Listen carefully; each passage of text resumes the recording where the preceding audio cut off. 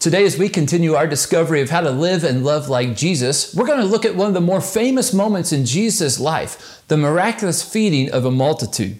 This miracle is recorded in all four Gospels. It's the only other event other than Jesus' death and resurrection that is captured by all four accounts of his life. Each author gives a unique perspective that kind of fills in the full picture of what happened in this moment. I liken the four Gospels as to four people who went to see the same movie or sporting event. And when they return, they share what they experienced from their perspective. And it kind of gives a full picture of what actually happens. We're going to read today from John chapter 6, verses 1 through 15, if you want to turn there with me. And I'll sprinkle in some of the details that are found in the other three Gospels. Listen to what John chapter 6, verses 1 through 4 says. Sometime after this, Jesus crossed to the far shore of the Sea of Galilee, that is, the Sea of Tiberias. And a great crowd of people followed him because they saw the signs he had performed by healing the sick.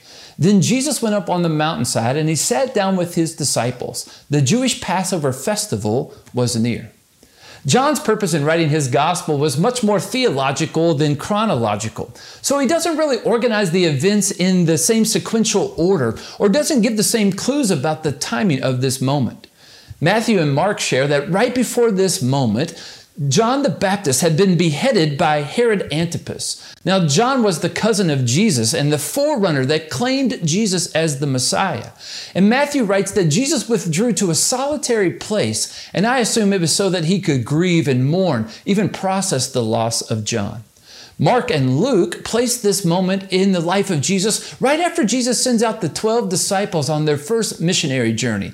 They had been spreading the good news and healing the sick, and they returned to Jesus so excited to tell him all that they had experienced. And so they record that Jesus took his disciples to a far place so that they could process it and so that they could also rest. John says that Jesus crossed to the far side of the Sea of Galilee, and that was a barren place, kind of like a wilderness. All four gospel accounts mention that a large crowd who had witnessed the miracles of Jesus, they ended up showing up where Jesus and his disciples were. They came there just to see Jesus and probably looked for more miracles. Have you ever tried to find some peace and quiet? Ever needed some or feel like you can't get away? In the 80s and 90s, there was a great commercial that said, Calgon, take me away. I've seen lots of social media posts from moms who've locked themselves in the bathroom just to have a little peace and quiet in this moment where everyone is trapped at home and practicing social distancing and lots of responsibilities within the home. You know, Jesus' reaction in this moment is one of those moments where we can take away how to live and love like him. Despite his plans for rest, his need to process, even his desire to be alone with his friends, those were all disrupted. Matthew 14, verse 14 says that Jesus had compassion on the people. Luke chapter 9, verse 11 says that Jesus welcomed them and spoke about the kingdom of God to them, and he healed those who were needing healing. And then in Mark chapter 6, verse 34, it said Jesus had compassion on them because they were like sheep without a shepherd. What a picture of Jesus' heart. It's a picture of him fulfilling the role of good shepherd. Most of us are familiar with the picture that David draws in Psalm 23. But I'd like for you to listen to the words of the prophet Ezekiel, who contrasts the leaders of the people of Israel with God himself as their shepherd. It's found in Ezekiel chapter 34. Listen what the word of the Lord says. The word of the Lord came to me, Son of man, prophesy against the shepherds of Israel. Prophesy and say to them, this is what the sovereign Lord says. Woe to you, shepherds of Israel, who only take care of yourself. Should not shepherds take care of the flock? You eat the curds, clothe yourself with the wool, and slaughter the choice animals, but you do not take care of the flock. You've not strengthened the weak, or healed the sick, or bound up the injured. You've not brought back the strays, or searched for the lost. You've ruled them harshly and brutally. So they were scattered because there was no shepherd, and they were scattered because there was no food, and they became food for wild animals. My sheep wandered over the mountains and on every high hill. They were scattered over the whole earth, and no one searched or looked for them. Verse 11, Ezekiel says this. This is what the sovereign Lord says. I myself will search for my sheep and look after them. As a shepherd looks after his scattered flock when he is with them, so I will look after my sheep. I will rescue them from the places where they are, scattered on after the days of clouds of darkness. I will bring them out of the nations and gather them from the countries, and I will bring them into their own land. I will pasture them on mountains of Israel, in the ravines, and the settlements in the land. I will send them into a good pasture, and the mountain heights of Israel will be their grazing land. There they will lie down in good grazing, and there they will feed in rich pastures on the mountains of Israel. I myself will tend my sheep and have them lie down, declares the Lord, sovereign Lord. I will search for the lost and bring back the strays. I will bind up the injured and strengthen the weak, but the sleek and the strong I will destroy. I will shepherd the flock with justice. Many see this moment in Jesus' life as a fulfillment of this prophecy. The people are on a mountain. There's plenty of grass, according to Matthew, Mark, and John, and all are being fed. It's near the Passover feast, which means it's in the springtime. How do you respond when your plans are interrupted? When your quest for peace and quiet is thwarted? Maybe when you need a break from people but can't get one? Well, those needs and desires are not wrong. Jesus practiced solitude and regularly, and he was successful in evading the crowds at times. But his compassion and his care never superseded his own needs, which is what we witness happening next. Jesus has compassion on the people, and he's concerned about their need for food. The other three Gospels state that Jesus' disciples came to him with this concern first. They recognized they were in a deserted area with no place for lodging or food or gas for their donkey. I wonder if gas prices were as low then in the Middle East as they are now. The disciples' solution was to send them away so that they could kind of feed themselves. But John records that Jesus had a different solution. He's the only one who records that Jesus is the one who takes initiative. All four Gospels record that Jesus asked his followers to care for the people. Look what happens next in John chapter 6, now in verse 5 and 6. When Jesus looked up and saw the great crowd coming toward him, he said to Philip, "Where should we buy food for all these people?" He asked this only to test him, for he already had in mind what he was going to do. Philip answered him, "It would take more than a half year's wages to buy enough bread for each one to have a bite." Much to my chagrin in this moment, I get my name from this person in the Bible named Philip. Jesus asked Philip to help first in this moment because he was from Bethsaida and would have been familiar of the places where they could have gotten food. Whether or not he knew a good caterer or a great place to take out food to feed the masses, Philip quickly calculated the financial impact that feeding this many people would have, and he protested. It's never a good idea to do math in public, but I think his calculations were pretty accurate. Philip says that to feed this many people would have taken 8 months' wages. That equals 200 denarii. Now, a denarii in the ancient world was worth 1 day's wages.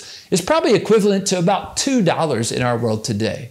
But the cost to feed this many people, if it was today's equivalent, would be about $14,000. Now, that's quite a chunk of change back then and now today. But notice what John captured about this moment. Did you see it there in verse 6? He asked this only to test him, for he already had in mind what he was going to do. I stopped there for a moment this past week in my study, and I wanted to know why Jesus tested Philip. I had to revisit the difference between tempting and testing.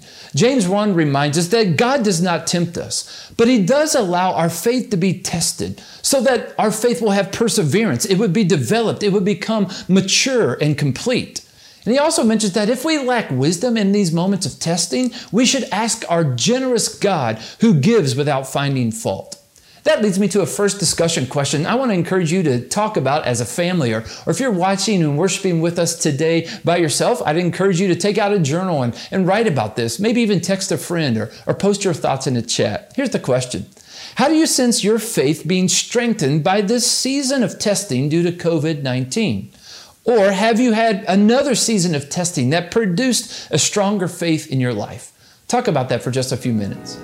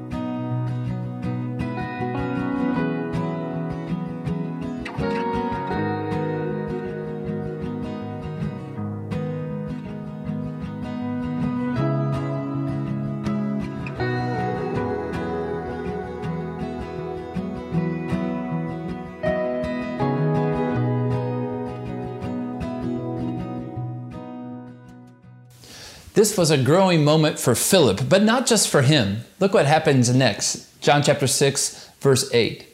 Another of his disciples, Andrew, Simon Peter's brother, spoke up. Here's a little boy with 5 small barley loaves and 2 small fish, but how far will they go among so many? Andrew is actually where I get my middle name, and he also had a solution, but he recognized that it was more than likely insufficient to solve the crisis at hand. John is the only one who records that it was a small boy's lunch that was the source of these 5 loaves and 2 fish. John tells us that this boy had barley loaves. Barley loaves were the food of the poor. It was cheap bread. This small meal was a common meal that was packed for a day as a person would maybe travel into the hills. It was an afternoon meal, some small bread cakes and some fish that were either dried out or even pickled for taste. It was a daily staple. Some believe that Andrew was probably from this same area of Bethsaida, and he might even known this young boy whose lunch was being offered to Jesus. It was obviously insufficient to feed anyone other than this boy, except Jesus was involved. Just like water was turned to wine and the lame legs were restored, the sick had been healed, Jesus was about to demonstrate his power again, and it would be another sign of his deity.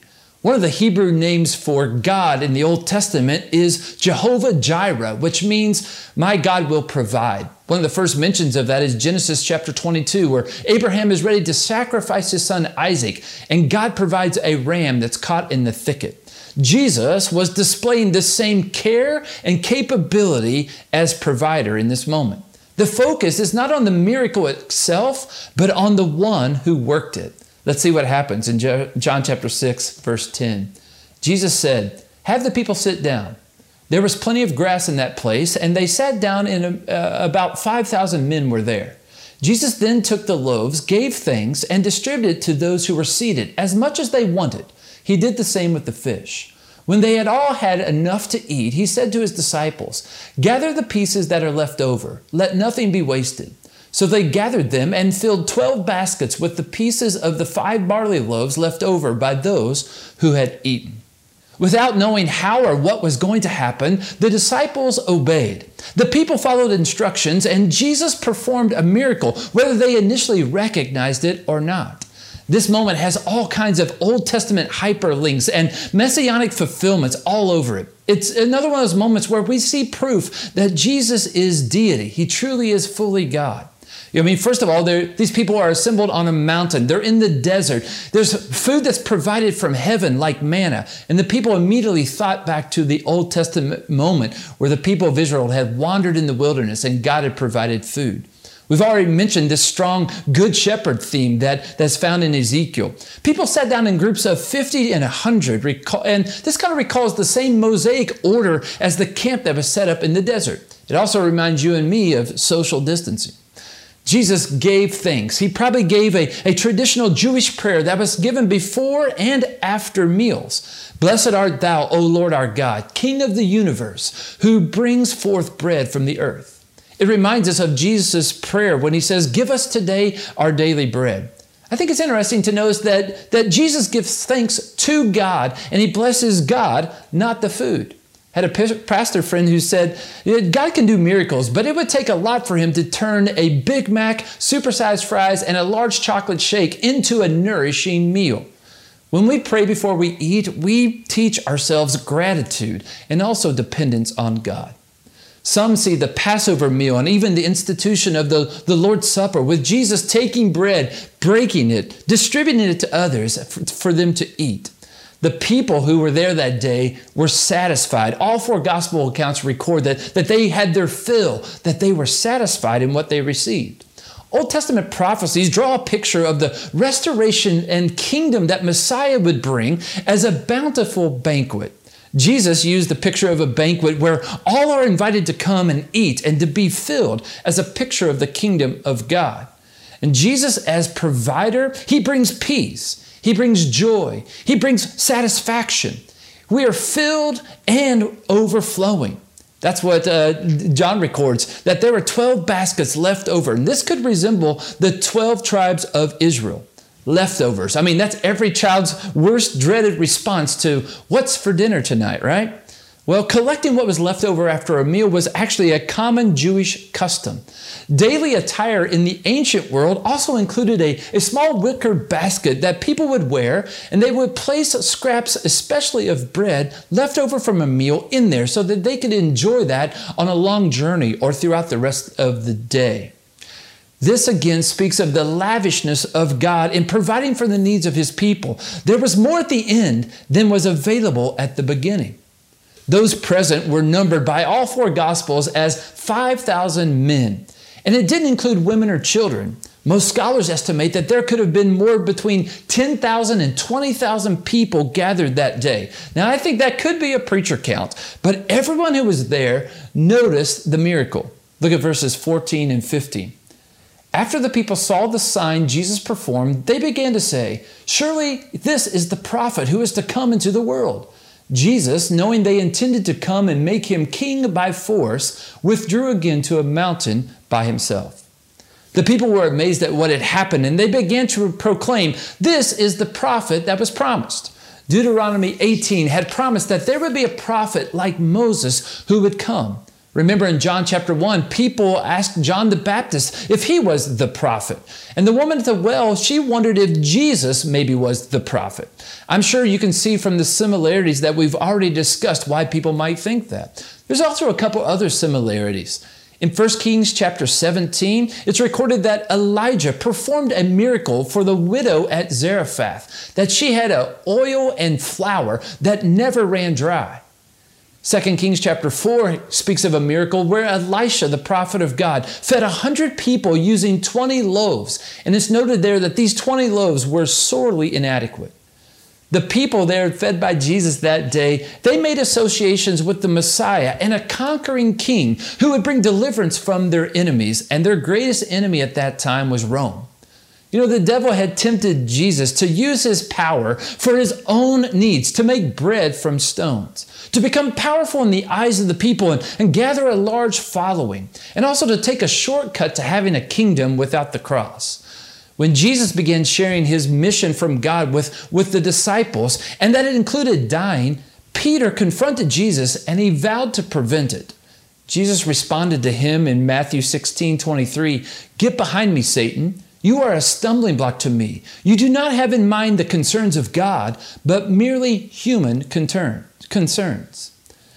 Jesus tells Pilate right before he's executed, "My kingdom is not of this world." I think in this moment, the crowds felt like that same voice of Satan tempting Jesus again. These people did not have the things of God in mind either. They wanted more bread. They wanted a king who would deliver them from the oppression of Rome.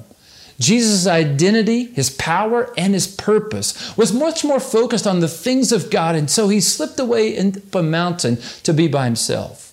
At the height of Jesus' public ministry, the largest crowd witnessing this powerful display of his power, Jesus again remained focused on God and his mission. Jesus is our provider. He cares about our physical needs. He's capable to meet our needs, even when we feel like the resources are limited and we're unsure of how he will do it. Through faith, we can find true life in Jesus and be satisfied in him. Which leads me to another discussion question. I want you to think about this. To whom do you relate the most in this account?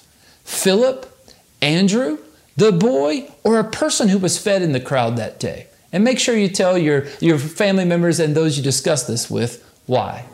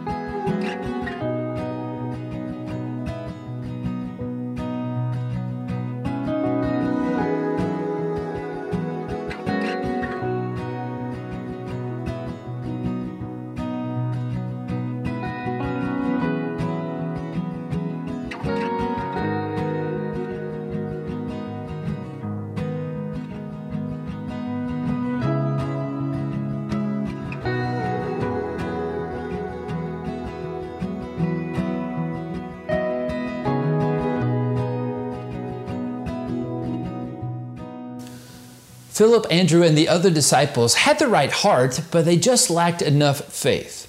They had been taught by Jesus to care for others. They had just returned from this teaching and healing trip where Jesus had taught them how to live and love like him. Jesus had instructed them not to worry about where they would sleep or what they would eat, and they had experienced God's provisions on that journey. They just needed to keep trusting and exercising their faith muscle and believing that Jesus had a plan. Matthew 17, verse 20, Jesus says this, "If you have faith as small as a mustard seed, you can say to this mountain, 'Move from here to there,' and it will move. Nothing will be impossible for you." Jesus wanted his followers and those in the crowd to know that he cares, that he's capable, and that he's trustworthy as provider. Paul prayed the same thing for the Ephesian believers. Listen what he says in Ephesians chapter 3. It's a prayer. Paul says, "I pray that out of his glorious riches he may strengthen you with power through his Spirit in your inner being, so that Christ may dwell in your hearts through faith. And I pray that you, being rooted and established in love, may have power, together with all the Lord's holy people, to grasp how wide, how long, how high, and how deep is the love of Christ, and to know this love that surpasses knowledge, that you may be filled in the measure of all the fullness of God. Now to him who is able to do immeasurably more than all we ask or imagine, according to his power that's at work within us, to him be glory in the church and in Christ Jesus throughout all generations, forever and ever. Amen." What a powerful picture of Jesus as provider. If you're currently facing financial challenges due to job loss or job shortage, Jesus cares and is capable. If you're facing anxiety and fear due to stress about all this COVID-19, Jesus cares and is capable. If you're facing some physical illness, Jesus cares and is capable. Philippians 4:19 says this, "God will meet all your needs according to the riches of his glory in Christ Jesus." Trust Jesus as provider, even if you feel you have just a little bit of faith. If you feel like the boy that's in the crowd who seems to only have enough for himself, when he gave it all to Jesus, many were filled and satisfied. He trusted Jesus for his lunch just like everybody else. Philip, Andrew, and the boy were all uncomfortable and realizing their inadequacies, but they let Jesus help. And Jesus thanked God for what they could contribute. He multiplied it. He's really good at that. Tim Keller says this, "The gospel is the might of God through Christ connected with our helplessness so that we become both the objects of and channels for the power of God." You know, we see that happening right now during this COVID-19 situation as people of God respond in faith to the needs of those in our church and community. And we're hearing lots of stories of how Jesus is multiplying what people contribute so that people's needs would be met. We've heard a story about a young family whose breadwinner lost their job, and so they needed a new refrigerator. Their old one had gone out. And so because of the funds through the Response Fund, we were able to meet that need and to do that in the name of Jesus.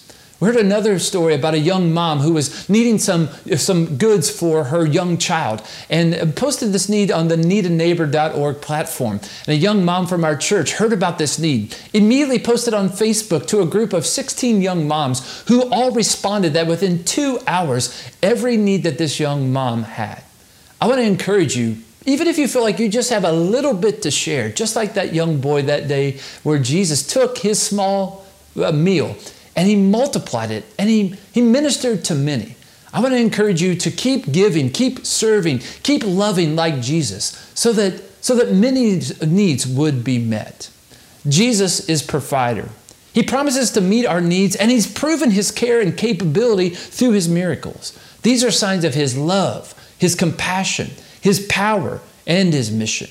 As provider, he's not only committed to meeting our physical needs, but he met our spiritual need of a Savior as well. Romans 8 verse 32 says this, "He who did not spare his own son, but gave him up for us all, how will he not also, along with him, graciously give us all things?" We are all poor, hopeless, helpless, and woefully inadequate on our own. Jesus, the provider, takes whatever little we offer out of faith, and he turns it into a feast, ushering the kingdom of God both in us and through us. Let's pray together. God, thank you for sending Jesus to show us your heart, to give us a picture of your power, to show us your mission and how to live like you, how to love like you.